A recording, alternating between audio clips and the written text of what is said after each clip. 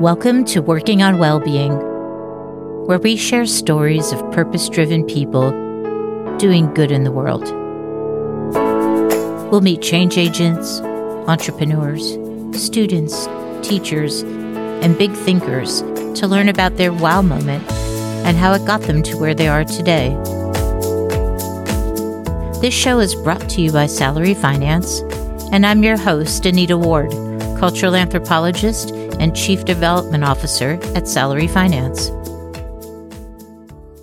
Welcome to our show, everybody, Working on Wellbeing. Today, we're live from Houston, Texas, and I see the beautiful Houston weather, so I'm a bit jealous. Houston's one of my favorite cities in the country. And we're joined by the ever unassuming but incredibly brilliant Mr. Bruce Huntley. Thank you so much. Welcome, Bruce, to the show. Thank you for having me. It's a pleasure. Y'all, listen to me. I'm back in Texas again, Bruce. Bruce won't brag about himself. So I'm going to, if it's okay with you, Mr. Huntley, I'm going to brag a little bit for you. For the last 20 years, Bruce has been working in retail and service and solutions industries, always in these HR leadership roles. But you're going to see in a minute that they're not traditional by any stretch of the imagination. He's currently VP of Diversity, Equity, Inclusion, and HR for Acclara Solutions. But at one point, he was also the HR leader Target before joining Acclara. But he challenges the status quo. So I am so excited to talk to Bruce because he did that even in HR. He took his organization development skills and created this really unique HR role where he's building organizations, he's optimizing them, he's recruiting talent, developing talent, engineering and re-engineering processes, reducing turnover, reducing expenses, putting in new comp models, really sort of leading with this intentionality that I so love, but also uplifting employees along the way, building training and opportunities and effective employee benefits. And, you know, my heart, he leads with love. So quite impressively behind all of that, as if that wasn't enough, Bruce also has a master's in, let me get this right, human relations, human resource management, and organization development, making the rest of us look bad here, Bruce, and all from the University of Oklahoma, which, by the way, must make your Texas colleagues go crazy a little bit. I know. I lived in Houston. I know that Texas-Oklahoma rivalry runs pretty deep. So I don't know, Bruce. I'm sure I missed a ton of your accomplishments, so we can fill them in as we go. But I have been looking forward to talking to you for a year since we first met. So thank you so much for joining us and for so graciously sharing your time. There are a zillion directions we could go with this. I could jump into re-engineering processes and spend 2 hours on that. But I want to start in a different place. If it's okay with you, I would like to start in Muskogee, Oklahoma. not just because I'm an anthropologist and, you know, I love the mounds and the indigenous villages, but I am most fascinated by your personal journey from Muskogee. So could you share a bit of that? What was it like growing up in Oklahoma, and how did all of that share your journey to HR? You know, I won't share, you know, in what decade I grew up, but, you know, that'll kind of date me a little bit. But growing up in a small town in northern Oklahoma really shaped the way I looked at the world. Growing up there in a small town, I think at the time was probably 40, 50,000 people at best, right? And so growing up in an all-Black neighborhood in the far north end of Muskogee, and really being and understanding, and I can tell you, I was one of the first people to be bused, you know, in Muskogee. So in the third grade, when I was going to an all-Black school, going into the fourth grade, they started busing, and so I had to go across town, so to speak, to a white school. And that also shaped kind of how I looked at the world and really how I embraced the world, because that was not an easy transition, because I can remember, you know, several fights on the playground, you know, each and every day for that first, you know, year or 2 years, really, you know, having parents not really, you know, seeing kids in school one day and then the next day and the rest of the year, you don't see them anymore. So those kind of things really built an indelible impression on me from a young age. And then as I, got older, was really fascinating how I could really see and appreciate those things that I grew up and experienced then to translate them into now, the work that I've been doing pretty much all of my life is part of this D&I work. Right. Where did you go to high school? There in Muskogee High School. So there was only one. And actually, my sophomore year, there was a considerable, they got a second high school, and it was incorporated into a neighborhood, and it was built outside of the city and it was really only for our white students. So that one, and then we had the Muskogee High School. So you grew up at a time where, as did I, where exclusion and inclusion were not just talked about, but were visible, right? Yes. And, now they've become more systemic and in many ways much more insidious and hidden. But that really did start to inform where you took your career and where you took, I guess, your thinking at the University of Oklahoma as well. Right. You might be the only person I know actually who has a master's in HR relations and all the rest of those pieces. So how did you make that kind of decision? Do you think it was just sort of by osmosis that you grew to appreciate people and that led you there?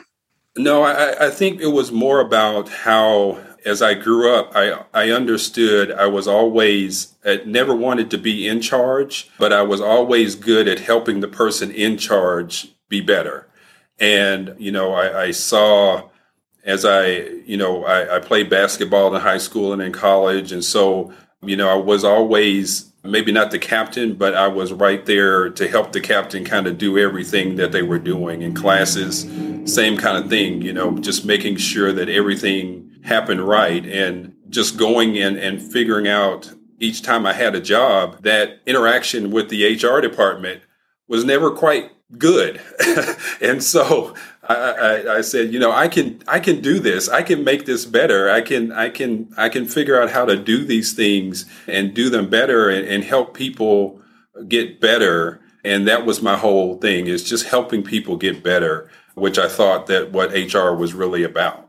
Yeah, I might be aging myself here, but that whole idea of a personnel department and applications and what HR was really quite different, if you go back 20 years versus what we're seeing now.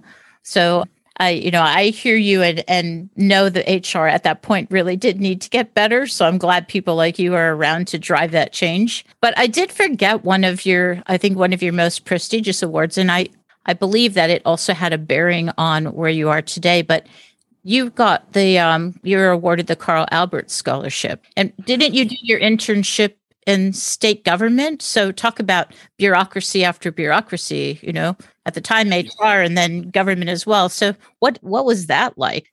That was really my first real introduction into that personnel department. And like you said, that was a long time ago, but seeing all of the rows and rows of file cabinets and all this paper and, really about, hey, sit down and fill out this form, and not really kind of caring about what the person was doing or going through, or even congratulating them on maybe having a new job or anything like that. The experience was nothing, right? It was just a matter of get this filled out and get on your way so I can get to the other person. And that was really difficult for me because, there was a lot of people I would see that, this was maybe their first job, or maybe this was a job that was going to take their family out of poverty, maybe into the next level, or maybe even just, barely out of it. So it was really exciting for them. And then to have that interaction with the personnel department that really kind of dampened that. And if you had a question or a complaint or anything, there was like, well, who do I go to? Who do I deal with? And it was like, not us. So that was one of those things that really kind of pushed me in that direction too, is that, I really cared about people and wanted to help them. And I could see the excitement when they walked in the door, and I could see that excitement leave as they walked out of the door, and it didn't leave me in a good space. Yeah.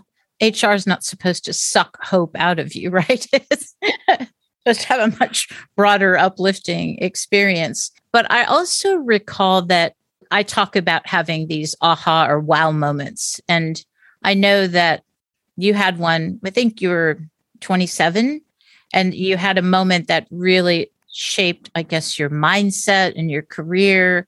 Maybe share with our listeners what happened and why that was so impactful. Well, I was working for a company, a security company, and we were losing a contract. And I had my CEO, I had a great running post, I guess you could call it at that point. And my folks were happy. I had learned all those things to, hey, I cared about them. I made sure they were happy. So my post was running great. My CEO came over and said, hey, I want you to go to this other one. It's not running well. And I said, okay. And I said, in my mind, I'm thinking, why am I getting punished for doing a good job? But I'm like, okay, I'm going to go do this just because he asked me. I go over and I do it, and just bothered me about how it happened, right? You hardly ever saw him. And when you saw him, it was something going on. So next couple of days, I saw him again, and I asked him, I said, why did you want me to come over here? And he was like, well, I'll be honest with you. People like you and people trust you. And we're about to lose this contract, and I need you to get rid of all these people. And I was like, how do I do that? It didn't give me any kind of tools or anything to kind of figure that out. And to make matters worse, this was right before Christmas. So it was really tough. So I'm kind of scrambling about trying to figure out how I do this, how I get, because I built relationships with these people, because that was my first thing, get in, figure out how do I build relationships, how do I get them, figure out how they work, and then get the best out of them. So now I got to turn around and tell them they're fired. So those kind of things really, it wore on me. So, years later, I figured this out, but, I went and I tried to find, okay, so how can I find them other jobs? How can I get them unemployment, and stuff? So I started kind of trying to figure that out as a young man, and not really having those HR tools to kind of do that, and was successful, got them where they needed to be. We lost the contract, and I got everybody kind of placed except a couple of people. But it really wore on me for a long time, that I got used just because I was doing a good job. And then now I'm using this for bad rather than good. But as I connect the dots for, what's that DNA of Bruce Huntley look like? I think back on you as your younger self, facing discrimination and, segregation. And then I look at how you found with the Carl Albert piece that you wanted to uplift people and couldn't stand the idea of the door closing on hope. And then here you are caring about helping essentially outplace people who you've had to let go. And all of that, as I put it together, just screams empathy. And we don't talk a lot about the role of HR as empathetic guidance in an organization, but it's very much a part of, I think, the culture and approach that you take towards HR. And that fascinates me because it's often, almost dismissed as a soft skill, if you will. Right. But for me, I think it's the most important skill. And the approach that you take to diversity and DEI, I think, also sits on top of this empathetic approach. So maybe talk a little bit about DEI and HR, and might talk about, I don't think they should ever be separate. I think it's a cultural component and they need to be lockstep, hand in hand, driving culture. But how are you approaching it? Is the challenge the same? I think it is the same. I share your passion around that, is that it should be the same. It should fall into the same, because D&I is something that permeates the entire organization. And I always fall back to, John Chaney the Temple coach, he always said, if you won't be successful if you can't put yourself in somebody else's shoes. And I always think about that anytime I'm dealing with someone or dealing above me or below me in role or whatever the case may be. I have to be able to put myself in that person's shoes to kind of make sure I understand where they're coming from. And then I can be that empathetic leader to kind of help them move forward. But you're right. Those two things have to be, lock in step, because I know from a Black man in America, there are certain things that I do that I may not know about gender. I have the responsibility to make sure that I learn and grab that knowledge and grab that competency, so then I can put myself in those shoes to make sure that I can understand. I can help Anita if there is something going on and really be that ally to kind of help her get to where she wants to be, if that is the case. So it's interesting that you went to allies, because that's exactly where I was headed, because so much of employee well-being is about having that safe space to be vulnerable. And we talk a lot about human capital management and infrastructure, but there's this social infrastructure, or this social network, you will, of mentors and allies and sponsors, and how we leverage that model in the well-being world, I think, is a topic to be explored. How do you do that now? Or what are your thoughts about this need for a safe infrastructure, and how do you build and sustain that? I think you make a great point. Is those three, a lot of people confuse those three as the same. Yeah. And they are really very different and separate. And so building an infrastructure, I know we here, that is part of our foundation. We help people understand how to be an ally. We understand and help people understand how to be a mentor, how to be a sponsor, and really make sure that they understand that those things are really paramount to making sure that all of this works, that this is the glue that makes inclusion and equity really work. And so just making sure those things are working together and helping people understand those foundational properties really are great. Yeah, you're the first organization I've actually talked to that really has taken a step back around DEI and said, let's build the infrastructure, let's build the foundation, and let's make sure we get the foundation right and then build upon the foundation. And kudos to you, Bruce. And I believe that that's the right way to do it, because that creates sustainability. But it creates sustainability because you have now champions internally. You've got allies for people, you've got mentors, you've got a structured mentorship program, you have sponsors. I would not be where I am today if my first boss hadn't been my sponsor and leaned in around me as a human being, me as an employee, but even as simple as telling me, don't be stupid, put your money in your 401k, it's free money. Right. And I sat back and said, I don't know what a 401k is. My degree is anthropology. I have no idea what you're talking about. But, sponsors are really sponsoring and championing you through the organization. That part of the infrastructure is often absent. There are allies and mentors, but true sponsorship, I think, at that next level is something that makes programs successful. And it looks like and sounds like you guys are building that at Acclara. That's really human capital, right? Yeah. And so we saw early, other organizations were going out in a more of a reactive mode of going and saying, okay, we're about diversity. We're going to go get all these people. And they went and got all those people. And 90 days later, all those people left. Right. And then they're like, whoa, what happened? Nobody. And so understanding that those things are got to help make that, like you said, that psychological and that physical safety is really important. So that when they come into the organization, the words match the actions. Yeah.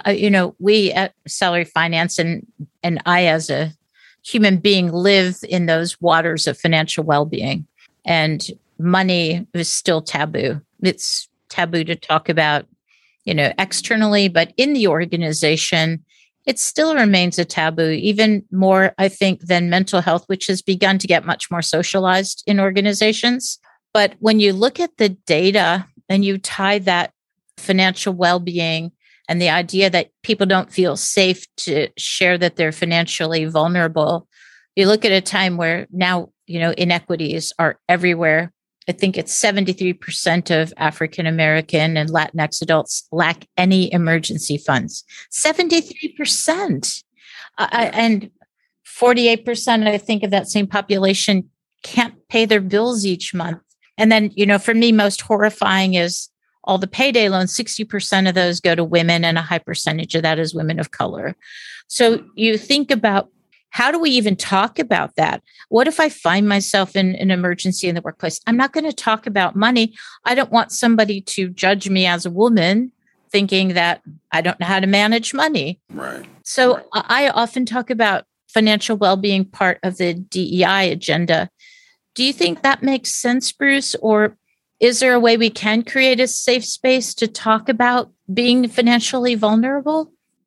I think you're exactly right. And I think that was one thing that drew me to salary finance, was the fact that you made the connection between the two. And those were the things that I was already thinking, but I didn't know how to make that connection. And you guys made that connection for me. But through, again, I am a big school guy. So every time, I want to do education, I want to make sure people get educated and understand and gain knowledge behind what they need to do. And we understood that there was a large population of our employees that were living paycheck to paycheck.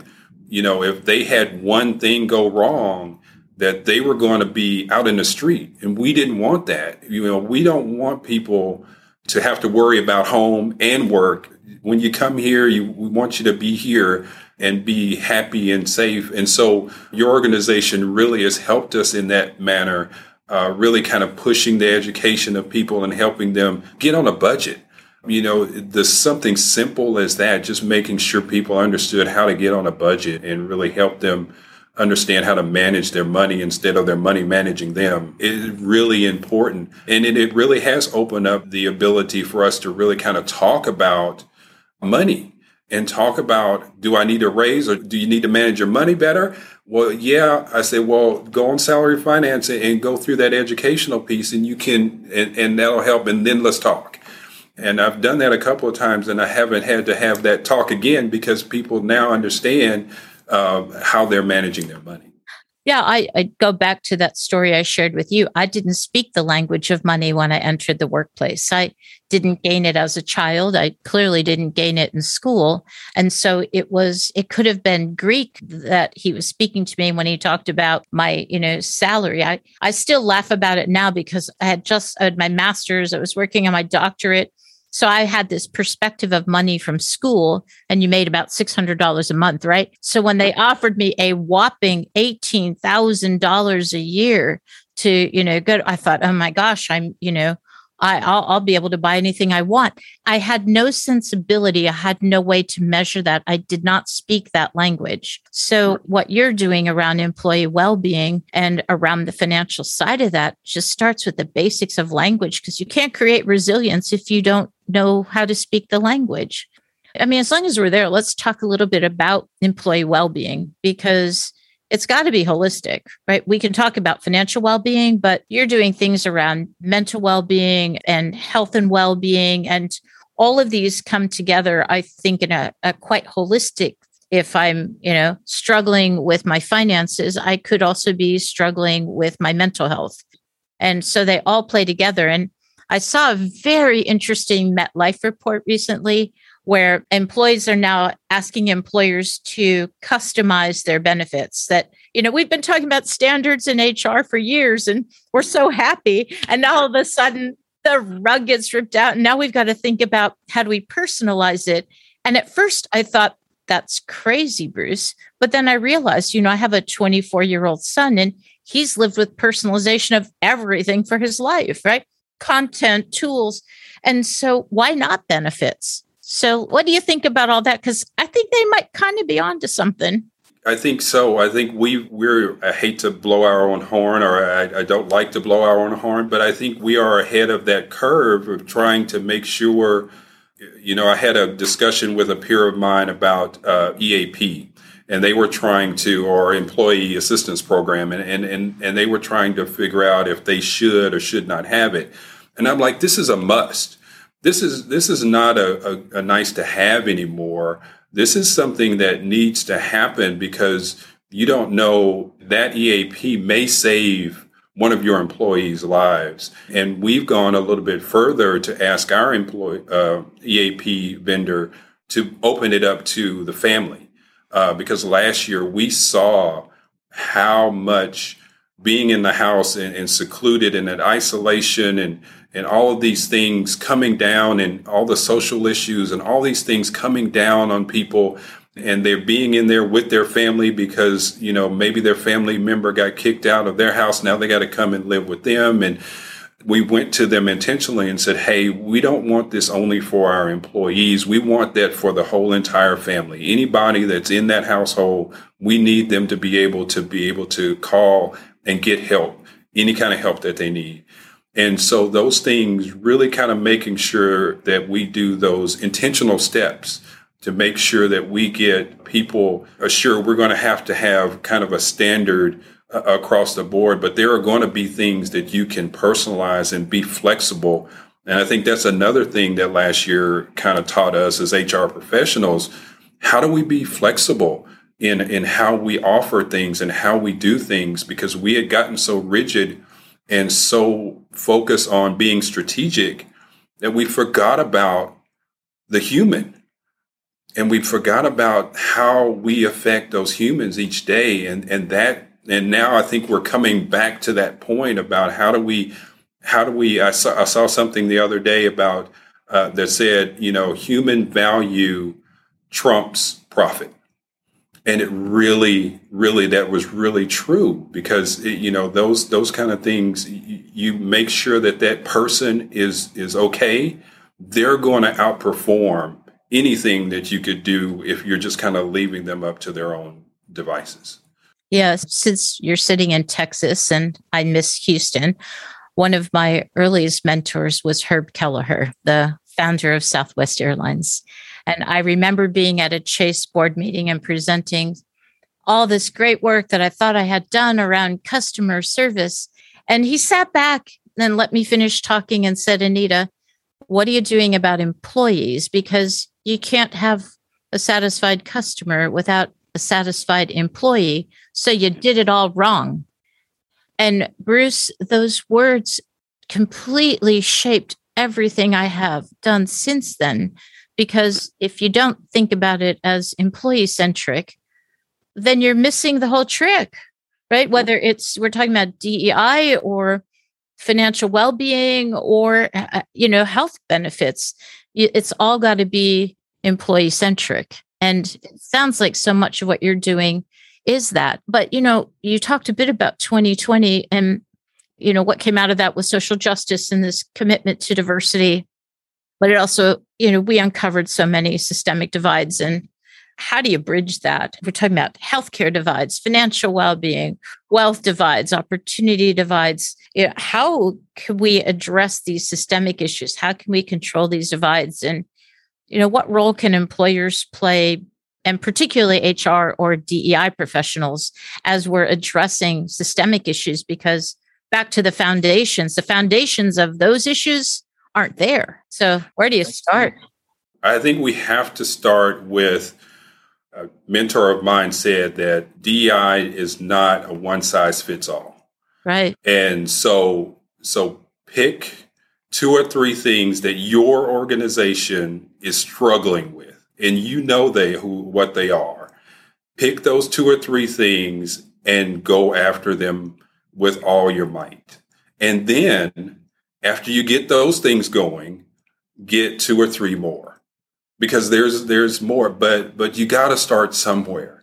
And, it was really about, how do we make sure people are safe? How do we make sure that people are psychologically and physically safe in our organizations? That was the thing. And so that birthed, those things. But I challenge all of those professionals out there to really kind of look at what is your organization struggling with around these three things, and don't get those three things confused either. Diversity, inclusion and equity are all three different things. So we look at those things. How do we make sure that we get at least two or three of those things started in our organization? So you're singing my song, because I do think that we have had this tendency to lump together diversity, equity, and inclusion and act as if it's one way to solve this. And in fact, it's incredibly discrete pieces. But there's another friend of mine in the mix. His name is Matt Calderoni. And Matt talks about how you engineer your life. Once you define that, what you want that greatness to be, you just engineer your life and you just go after it. And like you, he was an athlete. And so he borrows a lot from the metaphor of having been, a professional athlete. And I suspect the same is true of you, playing that game and knowing that game and knowing, let me create these three things, put everything against them, and I'm going to see a difference. And it sounds a bit like you embrace that same mindset. Right. It is very poignant to be able to figure out in a game, you have your game plan and you have these three things. And a lot of times people forget about halftime. but you go into the game with those three things, and sometimes they don't work. And so you got halftime, and you make sure that halftime you go in, you look at yourself and say, hey, I was supposed to do these three things. I didn't really do those. How can I do them better? And then come out and finish. But really, I go after things in that sports metaphor the same way. I love that. Bruce, I have also heard that you're an avid reader, and rumor has it that you've read How to Win Friends and Influence People about 1 million times. I think about when I heard that, I thought that was written, in like the 1930s or something, and it still stands the test of time. So I wonder, we like to leave our listeners with a nugget of wisdom or a little cerebral gift along the way. And I thought, is there something you want to share either from, Dale Carnegie or something else that you'd like to leave them with to think about? I think that is one of my favorite books of all time. It has really shaped a lot of my early and now mid-adult life, just kind of making sure the principle number 4, I think, is the most important and has helped me the most, and that's ask questions. I've always been inquisitive about why is that? Why are we doing that? And then, as I'm talking to people, I ask them questions about them. How are you doing that? What happens when you do that? Is that maybe the way that we should be doing that? Should we be doing it a different way? So always asking those questions, even when my team asks me, hey, we need to do this. My first question is, so what do you think? What should we be doing? One of my team said the other day, Bruce, you always asking us questions. And I said, well, you always know the answer. You just need the right question to get to that answer. And so that's kind of been my philosophy. And I think as we get better at asking questions and really caring about the answer and really caring about the person on the other side of that answer, I think we will be a better world if we can do that. I agree. Thank you for that. My favorite Dale Carnegie lesson is always keep smiling. Also happens to be one of my favorite, songs, smiling through everything, right? But Bruce, my Italian mom always told me to do the right thing, especially when nobody is looking. And you, my friend, are really living her lesson to me. So I applaud you and with your leadership, that coming from where you came from in northern Oklahoma and driving change in the world and doing the right thing when nobody is looking. I am so grateful for you for being that authentic human being and authentic leader and a quiet hero to all of us. And I know you talk about, supporting others, but I have to tell you, I think you're leading the path, and I'd always be here. Any day of the week, I'll be your second. So Bruce, thank you so much for sharing time with us today. Thank you for being a part of this. And, until the next time, the rest of us will be working on our well-being too. So thank you for today. I appreciate it. Thank you for having me. I really appreciate the conversation. It's tough for me to talk about myself, and this was really good. Thank you very much for having me. Thanks, Bruce. Bye-bye, everybody.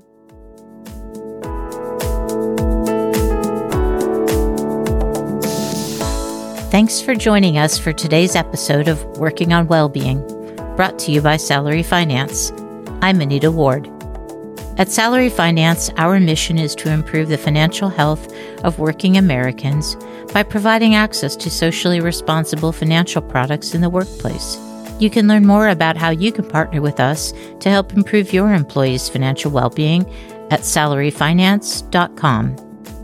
Don't forget to subscribe or follow so you don't miss an episode.